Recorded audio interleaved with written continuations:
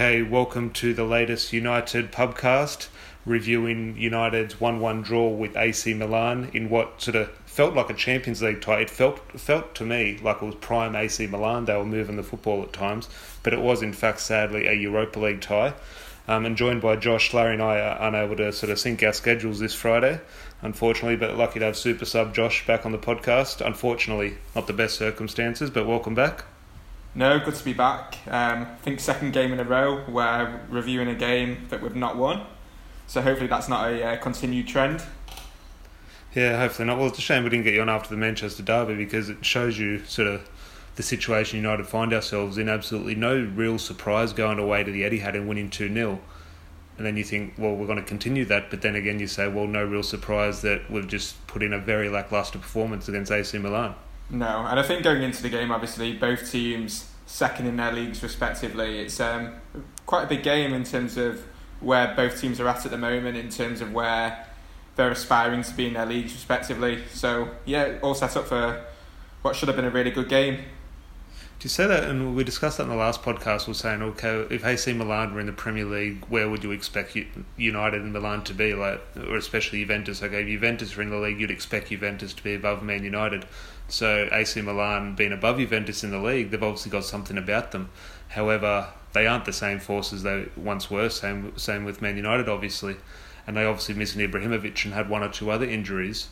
But I take away all the injuries, take away the status of the clubs and everything, and just look at the football on display at Old Trafford during the match. I thought Milan were brilliant. And again, they missed some chances here and there. But I thought they were absolutely brilliant. And look, we definitely do need to criticise Man United, which we'll definitely get into. But what do you actually make of AC Milan? Because, as I mentioned at the start of the podcast, it almost felt like a Champions League performance, the way they were moving the ball.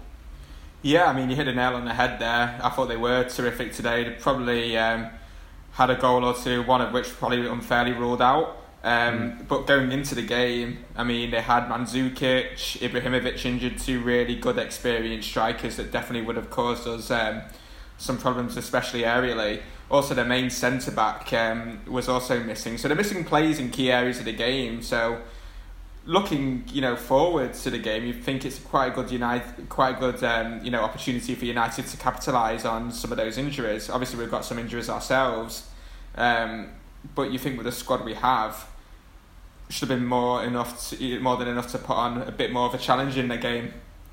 Well, just in regards to sort of our performance and sort of the lacklustre nature of it, sometimes I go into sort of review games like this and I think, just one of those days, they're a little bit flat and there's sort of certain reasons you can point out and say, okay, they might have had a bad week at training, or they're a bit tired, or their eyes on the next game, or the referee was a little bit sort of stifling, etc. But this game, I look at it and I was just thinking, we're just poor. I just saw so many silly passes and sloppy with our first touch, and I don't think this was just one of those days. I think it was just a poor performance, which sort of highlights some of the limitations a lot of our players have. No, definitely. Giving the ball away too many times, key experienced players as well, Matic, Wan-Bissaka. I mean, how many times did they give the ball away? It wasn't probably what we expected today going into the game. And just in terms of performance, energy, especially after that Man City game, you thought it maybe carry on. I know obviously we made some changes, specifically with Telles coming in, Bailly coming in. Probably expected a little bit more. Was there anything there, okay, we just sort of named individuals, anything Solskjaer related that was maybe disappointing or didn't sort of meet up to your standards, or was it just this one falls on the players? I don't think so. I don't think you can really blame Solskjaer for the starting 11. You got to make some changes for this game. You can't be playing the same 11 every game. I don't think they were major changes to the game. I mean, obviously Rashford's injured, so you have to replace him, and I think to replace him with Greenwood was probably everyone would be calling for that. It's probably the most sensible decision, really. Matic, I can understand why he comes in, just in terms of the experience, cope with the aerial threat, a bit more of composure on the ball. You'd hope for that, obviously. Well, does one player did mention it, I thought you got to mention in regards to the rotation, just a little bit on Telles, because when Telles came in, I was a little bit sceptical of the signing, do we need a left back, etc. But regardless of that, when he came in, I saw good signs, especially his debut against PSG, I thought, and that was in the middle, not Luke Shaw's bad form, but it's almost the Luke Shaw of last season, all thinking, okay, Telles, if he knuckles down, he's going to be our number one left back, he's a better footballer than Luke Shaw. However, you fast forward these 6 months and Luke Shaw's arguably the best left back in the league. Tellez hasn't been bad, it hasn't been good, it's just been sort of, 5 or 6 out of 10. But is there a case, sort of a little bit tongue-in-cheek, that Alex Tellez has been our best signing? Because you see the difference when he plays compared to where Luke Shaw plays. His signing has taken Luke Shaw to a new level. And but you see that difference when Luke Shaw doesn't play, is what I'm getting at.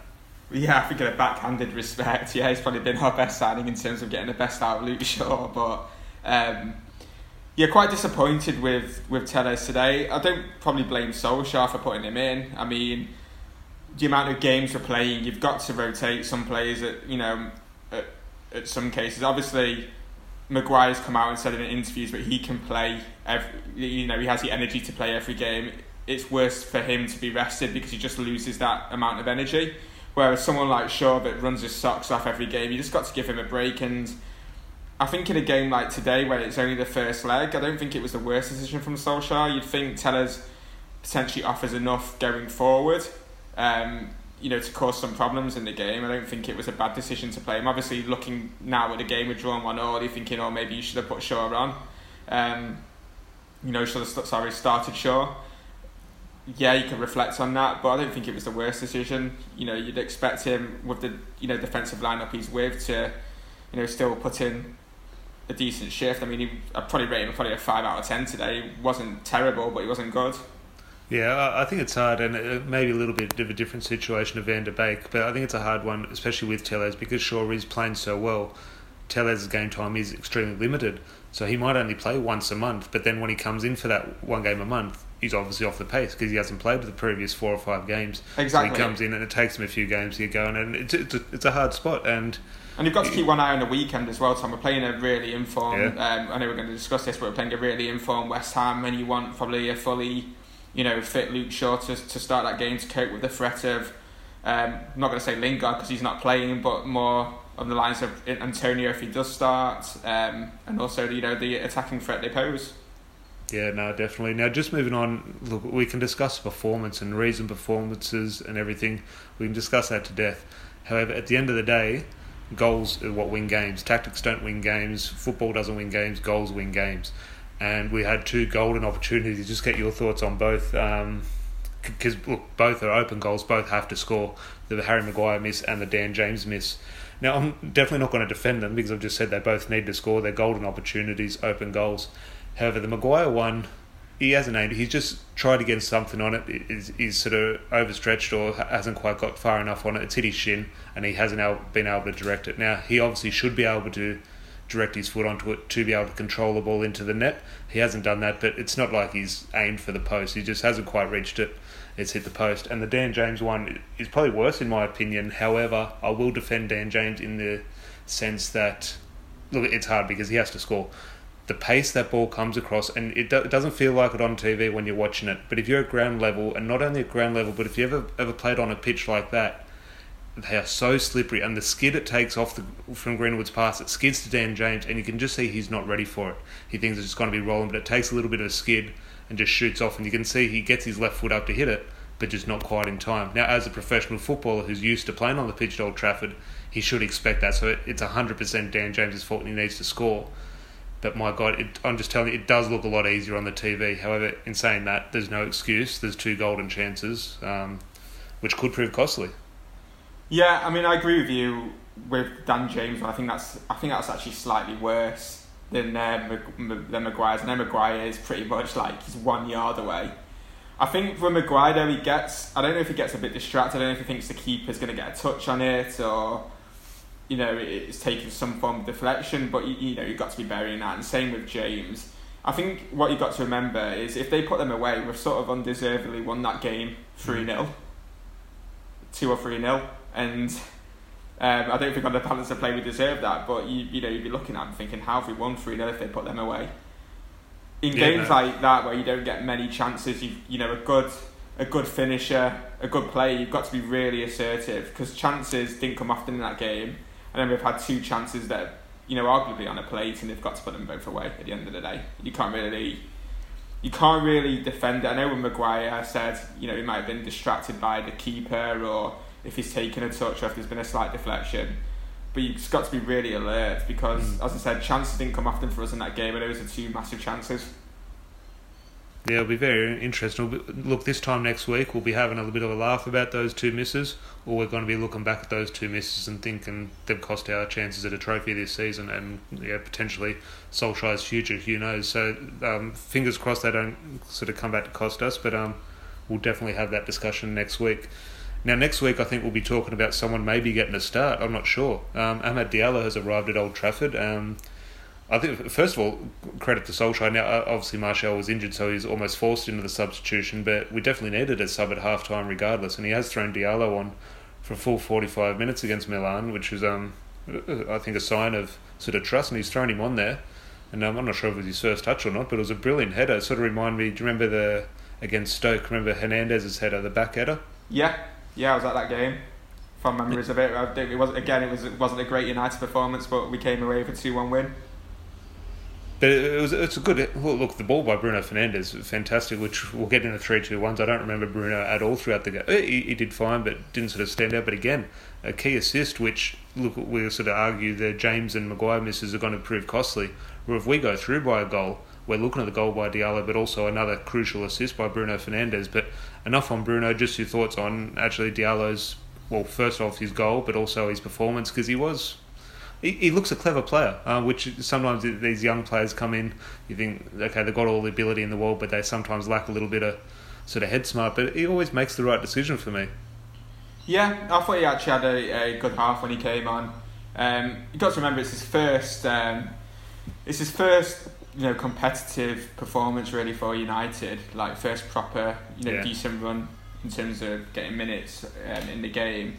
And you've got to play like fearless in those situations. I thought he was really fearless, especially with the goal itself. Good communication with Bruno in terms of setting it up. But it's a great finish. You got to finish them. And Donnarumma, I feel he's been around for ages, but he's only like 24, isn't he? I think they said he's made like 200 or 300 appearances already for Milan. Yeah, he's going to reach 1,000 appearances. I mean, he's a tall goalkeeper, and he's done well to like chip him with the header. Great finish. Well, just on Donnarumma, the rumours came out throughout the week that United and Chelsea were both, whether interested. Look, we had this discussion with Andy Mitten, what a story of being interested in a player actually entails. Chelsea and United both interested in Donnarumma. It's a weird one because there is obviously no shortage of debate at United around goalkeepers with De Gea and Henderson. Now, look, everyone who's listened to the podcast knows my thoughts on the situation, and I definitely don't want to start a sort of slamming Henderson here, but just your thoughts, and I think even go before the goalkeeping issue, defending from the corner again. We've conceded from a set piece, whether it's zonal marking or individuals. I'm not quite sure. I don't want to watch the goal back because it just hurts me watching the goal back.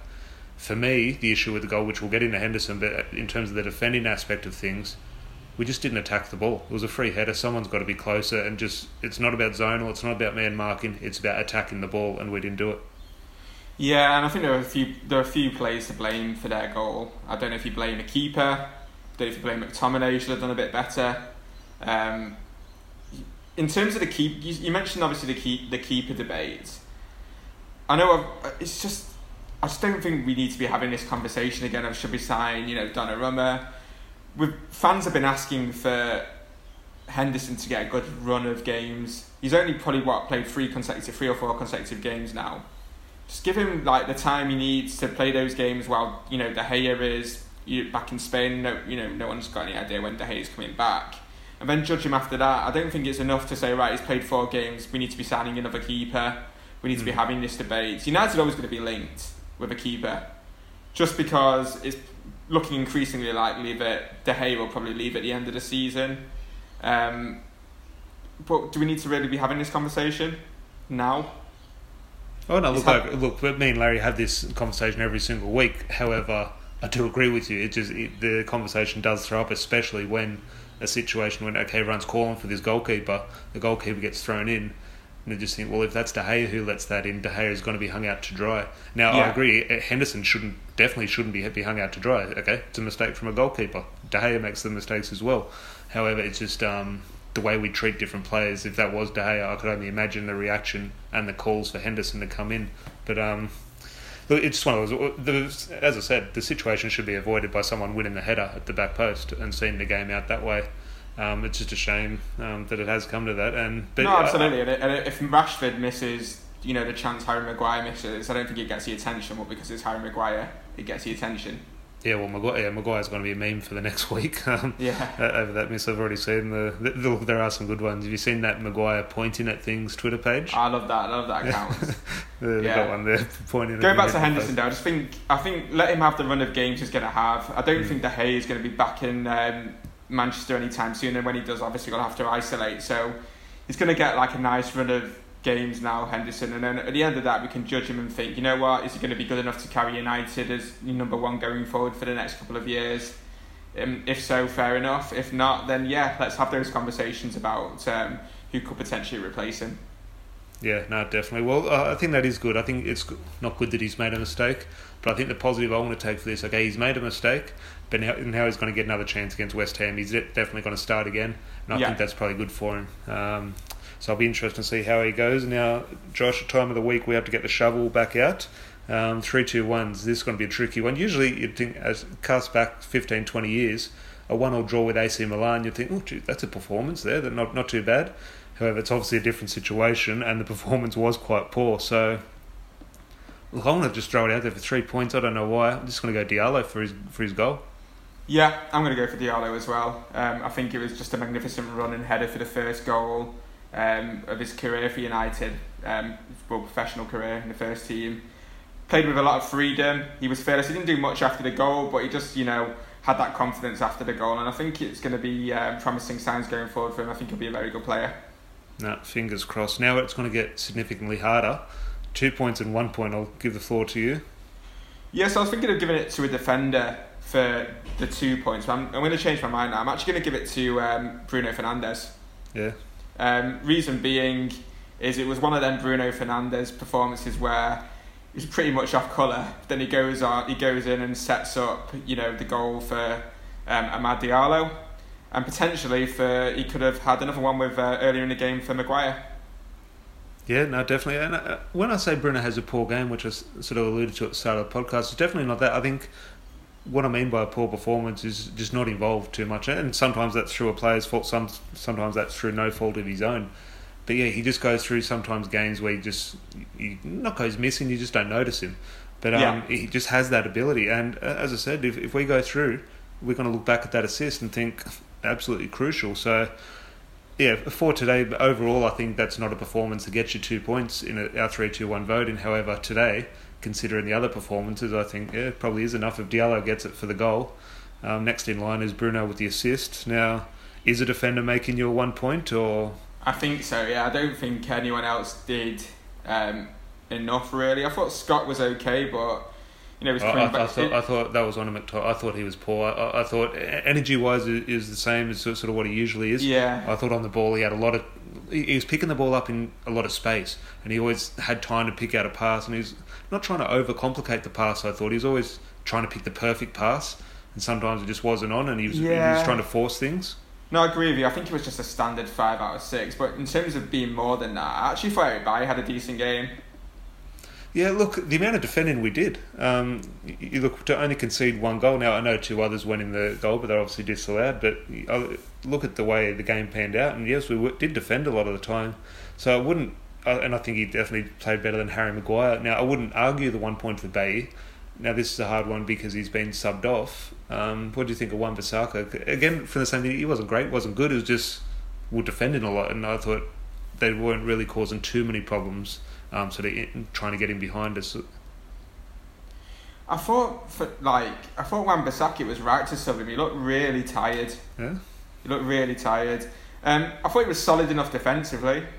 And when we did go forward the odd times, he supported us when we could. But yeah, I thought again standard 6 out of 10 performance. Don't think it was any more than that. Don't think it was like a good 7. Yeah. Whereas I thought Eric Bailly, he did cope well with the pace they had in attack, and he did bail us out a few times. I'd actually probably give it to Bailly over Wan-Bissaka, but obviously we've conceded a goal in the last minute, and you look to your defence. Oh no! Look overall, and the amount of defending we did do, I definitely wouldn't argue Eric Bailly, and especially with Harry Maguire's miss. I wouldn't begrudge Bailly the point there. He has come in for some criticism on this podcast, so happy to give him a little bit of love there. So Diallo for 3 points, Bruno for 2, and Eric Bailly for 1. And just on that, before we move on to a few other things, you mentioned there Wan-Bissaka looks tired, and completely agree. We always talk about Rashford being overplayed. Harry Maguire never puts his hand up to have a break. Aaron Wan-Bissaka's almost worse. He plays every single week. Yeah. Yeah, but he needs a break. He physically needs a break. And I think, look, we've obviously had our other right back on the other side of the pitch, and sort of Diego Dalot. I'm just thinking, he doesn't throw Brandon Williams in. Can you see a future? He hasn't sort of had rave reviews this season, Dalot. But are you looking at a right back next season? Not to replace Wan-Bissaka, but to provide that a little bit of cover for him? I think so, yeah. I think it could have a similar effect on Shaw as well. Have a decent... I'm not saying to buy a world-class right back, because I don't think that's the answer at the moment, but I think someone to really challenge him, because there is no challenge at the moment. He's a very, set position, isn't it? You don't really think who's going to start at right back today. And we had the conversation early in the season, who's going to start left back is going to be Shaw and Telles, but the fans that were calling for Shaw to be replaced would kick their they kick the toys out of the pram now if Shaw didn't start. Yeah. So I think you need that similar competition. Whether that is Dalot, I don't know. I thought he actually had a decent game today, Dalot. I thought he was very steady. I don't think he had a poor performance. But yeah, I think if he did manage to play out the rest of the season with Milan and strike a few good performances, and he came back really fresh next season, he could pose that challenge. I think United would probably go to market. I think Dalot could end up leaving at the end of the season. Don't think he'd come back. Yeah, no, my money would be on that. But speaking of leaving at the end of the season, moving on from the football side of things now, Edison Cavani, there was rumours linking him away to Boca Juniors. Now, he's in an interesting situation because he's on a 1-year contract. I'm not sure who has the option. I think the club have the option to extend by a year if they wish to. And so it's a weird situation where we can keep him, but he also has the option to talk to other clubs as we speak. So there's no surprise with a link to sort of back home to South America. Now, his dad has got involved, and I think this, I don't have the interview in front of me, I think a lot of it was sort of misinterpreted and lost in translation sort of thing, and a few clickbaity headlines, but it's come out sort of around about the Edison Cavani's dad has said he's not happy in Manchester, he wants to move. Now, it's not quite true the way it's come out, but Edison Cavani has obviously come out on Instagram, photo in the United shirt saying, I love this club, blah, blah, blah, I love wearing this shirt. So he just sort of put to bed those rumours. But just your thoughts on the Cavani situation, not only just Cavani leaving, but how much do you think, and there's no hiding from the fact, Haaland's performance during the week and performance this season, and obviously Solskjaer has had to mention him a few times in the press conference, do you think this intertwines, the Haaland and Cavani news? No, I think United are always going to be linked with players like Haaland, and I think it's very easy to link that to how the Cavani news is suddenly spreading. I think it is what you just said. A lot of it has just been misinterpreted. You look to his Twitter post earlier in the season, which got him a ban. I think he's quite upset in terms of how that was handled. I don't think that's helped things. Obviously, he's taken the punishment, and rightly so to an extent. I think he should have been punished in some way for it. Whether he deserved a 3-match ban is up for debate, but that's done now. I think that's obviously impacted him. I don't think he's happy with I'd say inconsistency of the FA in terms of handing out punishment. But I think a lot of what he said has probably been mistranslated. It's very easy, and it's very easy to do that. Misinterpret language, especially in a country like that. And also, journalism as well is very dangerous at the moment. We've seen it in so many different avenues. They cut out different bits. You're not seeing the whole picture. I can imagine what was escalated wasn't a full interview. I think it was just a segment of it. And obviously that creates clickbait. Yeah, no, definitely. Well, you just speak about inconsistencies in terms of the FA. I'm sure Cavani wouldn't mind this because he's probably a friend and a teammate. However, it highlights the inconsistency. Sergio Romero a few weeks ago did exactly the same post that Edison Cavani did. He reposted a post from a friend and used that term. Nothing. Not a news article, nothing. But Edison Cavani did it, who's a starting player for Manchester United, blown up into this worldwide news and got a 3-match ban. Sergio Romero hasn't played this season, but did exactly the same thing. and obviously no news of it. So yeah, I'm sure Edison Cavani does feel a little bit hard done by the FA, and the treatment he sort of did receive in England over it.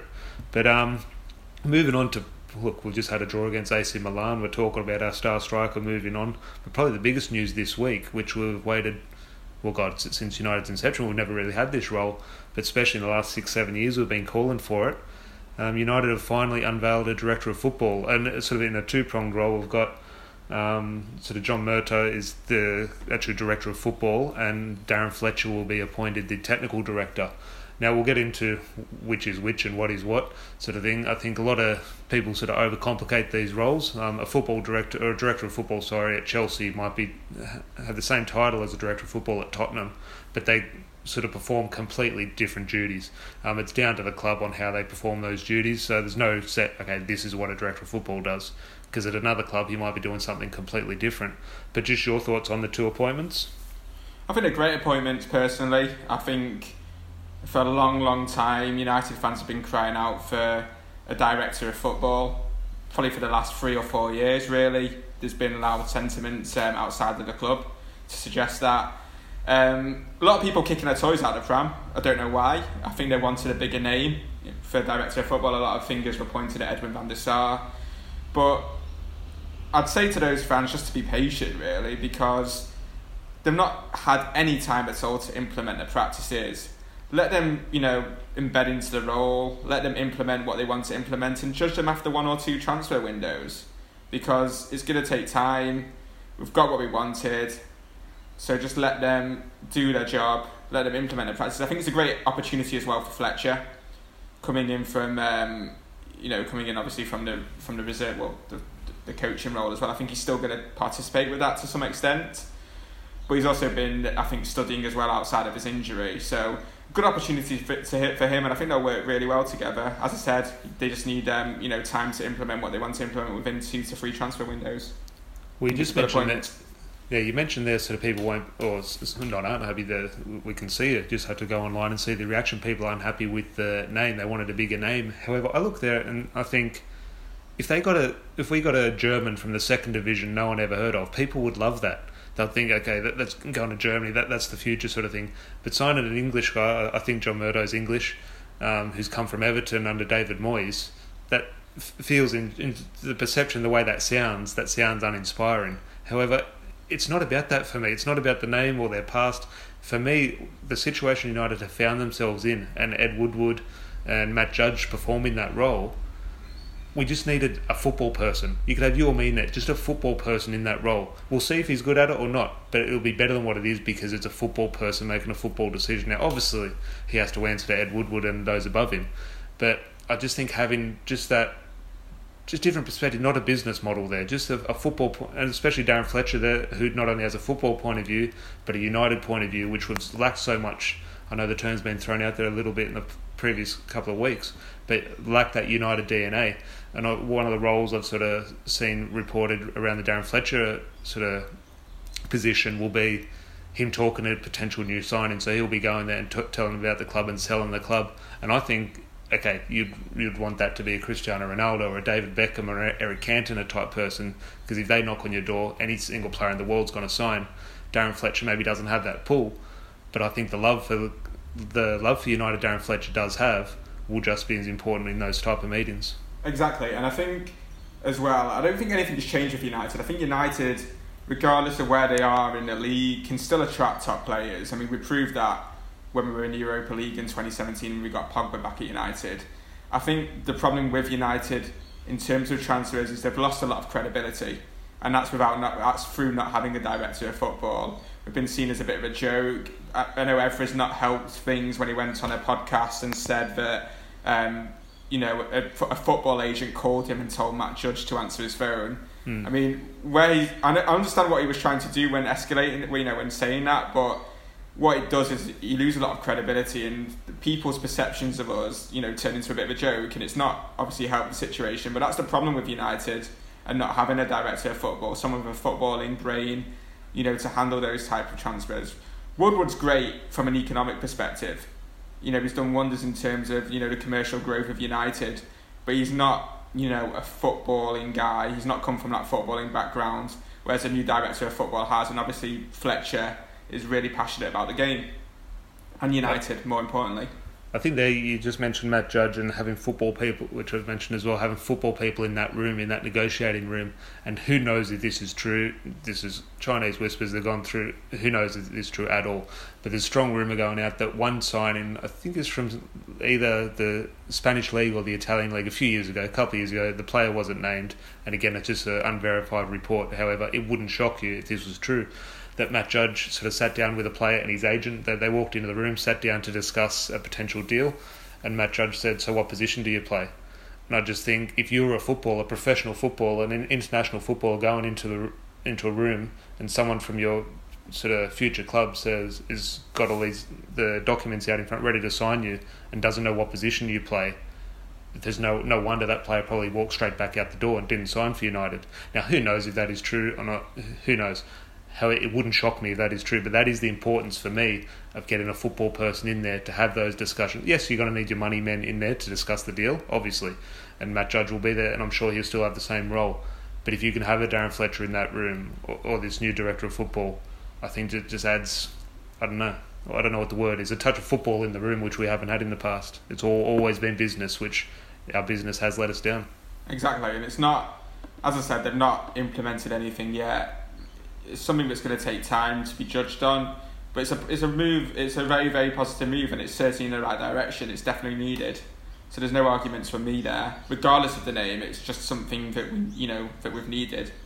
Well, I think my last point on it just there, which you mentioned, no hiding from the fact we have needed it.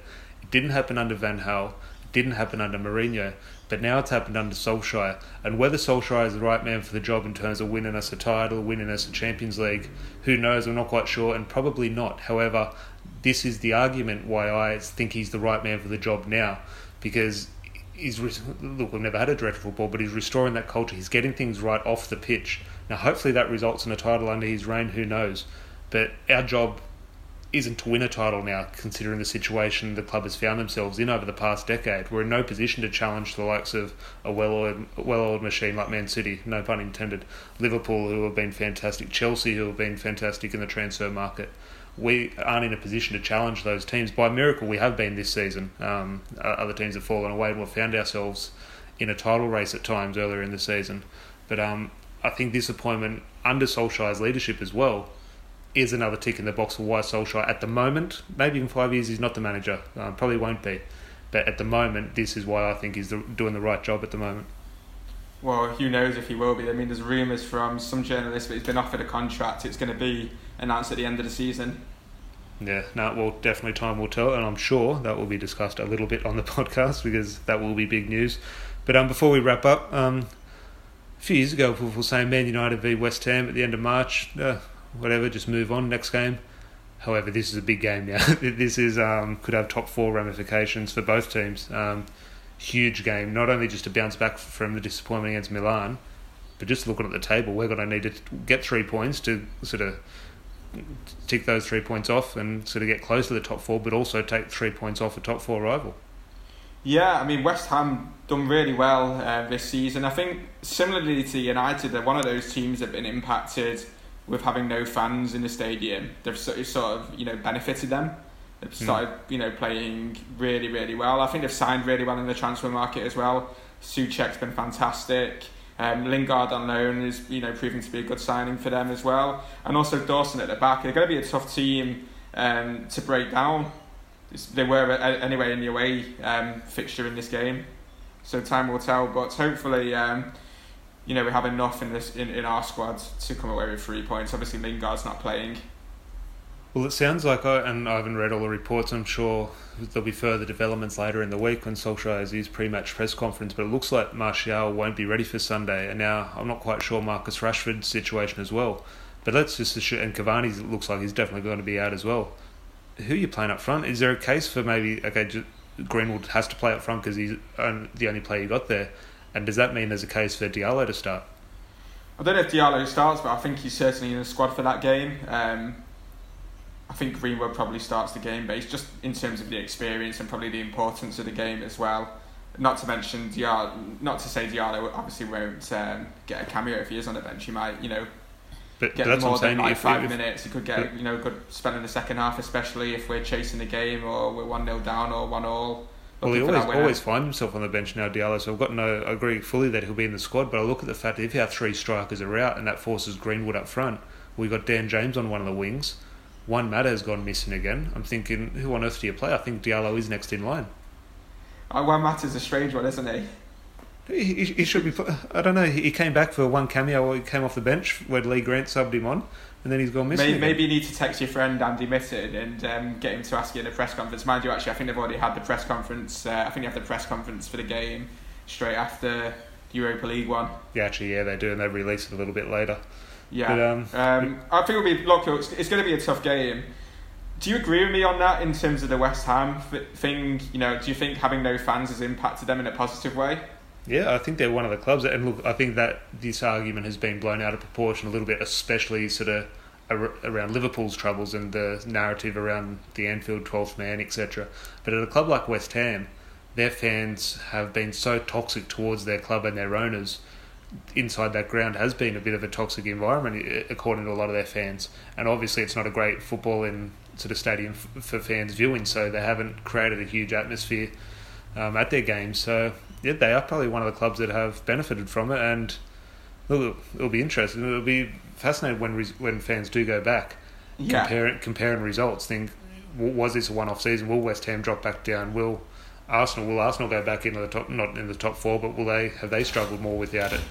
Will Liverpool get their extra 20 points they're talking about?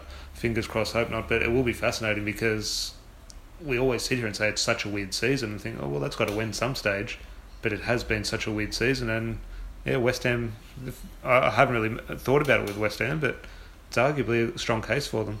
Yeah, and I mean, obviously, you hope United get the win. I'm actually very happy for Moyes, to be fair. I know, obviously, he had a bit of a tarnished reputation at United in terms of what he said, after he got sacked. But, with all the success he had at Everton, I think he deserves that, he deserves that success now with West Ham. So I'm quite happy with him. I'm quite happy for him, should I say. I think he deserves it. Yeah, obviously, I hope he doesn't get the 3 points on Sunday. Yeah, I've never had anything against David Moyes. I think, he's just the wrong man for the job at that time. And look, I don't think he was ever suited to a Man United job, but it just didn't work out. I think he always had the best interest at heart. Just wasn't good enough. And I've always thought highly of the man. So good luck to him. And it is interesting. Who knows? We could be seeing a team who sings about bubbles in the Champions League next season, for God's sake. But obviously West Ham is a big game for United, but there is a bigger game on the weekend. Our supporters club here in Sydney are playing the Sunderland supporters here, raising money for the New South Wales and Canberra Food Bank. Continuing on, a couple of months ago we played the Manchester City supporters club, sort of inspired by sort of Marcus Rashford's work, and we raised some money for some Manchester food banks, but this time we're doing it here in New South Wales and Canberra. Josh, got your boots ready? Yep. Probably coming into this game a little bit better than I was for the Man City game earlier, late last year, shall I say. But again, the weather doesn't look to be too kind to us. Again, another day where it's going to be plus 30 degrees. Well, plus in the one day of the week where it is going to be sunny. I think every other day is raining. Yeah, I'm looking out the window now and it's very Manchester-like weather here. But you say plus 30 and that's a bad thing. And yeah, not ideal. However, that Manchester City game was 43, 44 degrees. That was a challenge. Yeah, exactly. So a little bit better. Hopefully continue our streak. I think every time I played in the games we've won. I think it's the 4th one now. So hopefully we'll continue that. No, it'd be really good. So if anyone is in Sydney, it's at 5 Sports Caringbah. We're kicking off at 12 o'clock. And come down because you're not going to get any boring 0-0 draws. Defending is optional at times and there are plenty of goals and plenty of chances. And I'm sure if you come down you'll see someone do a hamstring or a groin or something, which always is a little bit funny in the first 5 minutes. So we'll leave a link to all that on all the social medias. That's Saturday at 12 p.m. at 5 Sports Caringbah. And come down, we might record a podcast or something if any listeners come down. But until then, make sure you are subscribed on all your podcast apps and following on social media at UTD Pubcast. If you could just leave a review. We've got a lot of personal feedback to ourselves and private feedback through Messenger and everything of our latest couple of episodes, which has been fantastic. But if you could also obviously do that as well if you feel so inclined. But also any reviews on iTunes or SoundCloud or Spotify or whatever your podcast app allows, just a little bit of a 5-star rating or anything, it would be truly appreciated. I think a special mention to Larry as well. I mean, Larry promised us that he'd last more than 2 minutes in this game against Sunderland. How many minutes is he going to last, Tom? Well, there is a rumour Larry could be out injured, so unconfirmed reports. We'll have to send him a message, and well, I hope it's not a serious injury, but hopefully he could make the effort for an appearance. But we will be in touch, and I think one of our members is taking down the camera to collect some footage. So hopefully there'll be a bit of video footage, which we'll upload on all the socials, and not just of a few funny mistakes and bad tackles, but hopefully of either Josh or I putting one into the top corner. Hopefully, fingers crossed. Until then, we'll chat to everyone on Monday at the pub after West Ham. All right, have a good one, people. Cheers.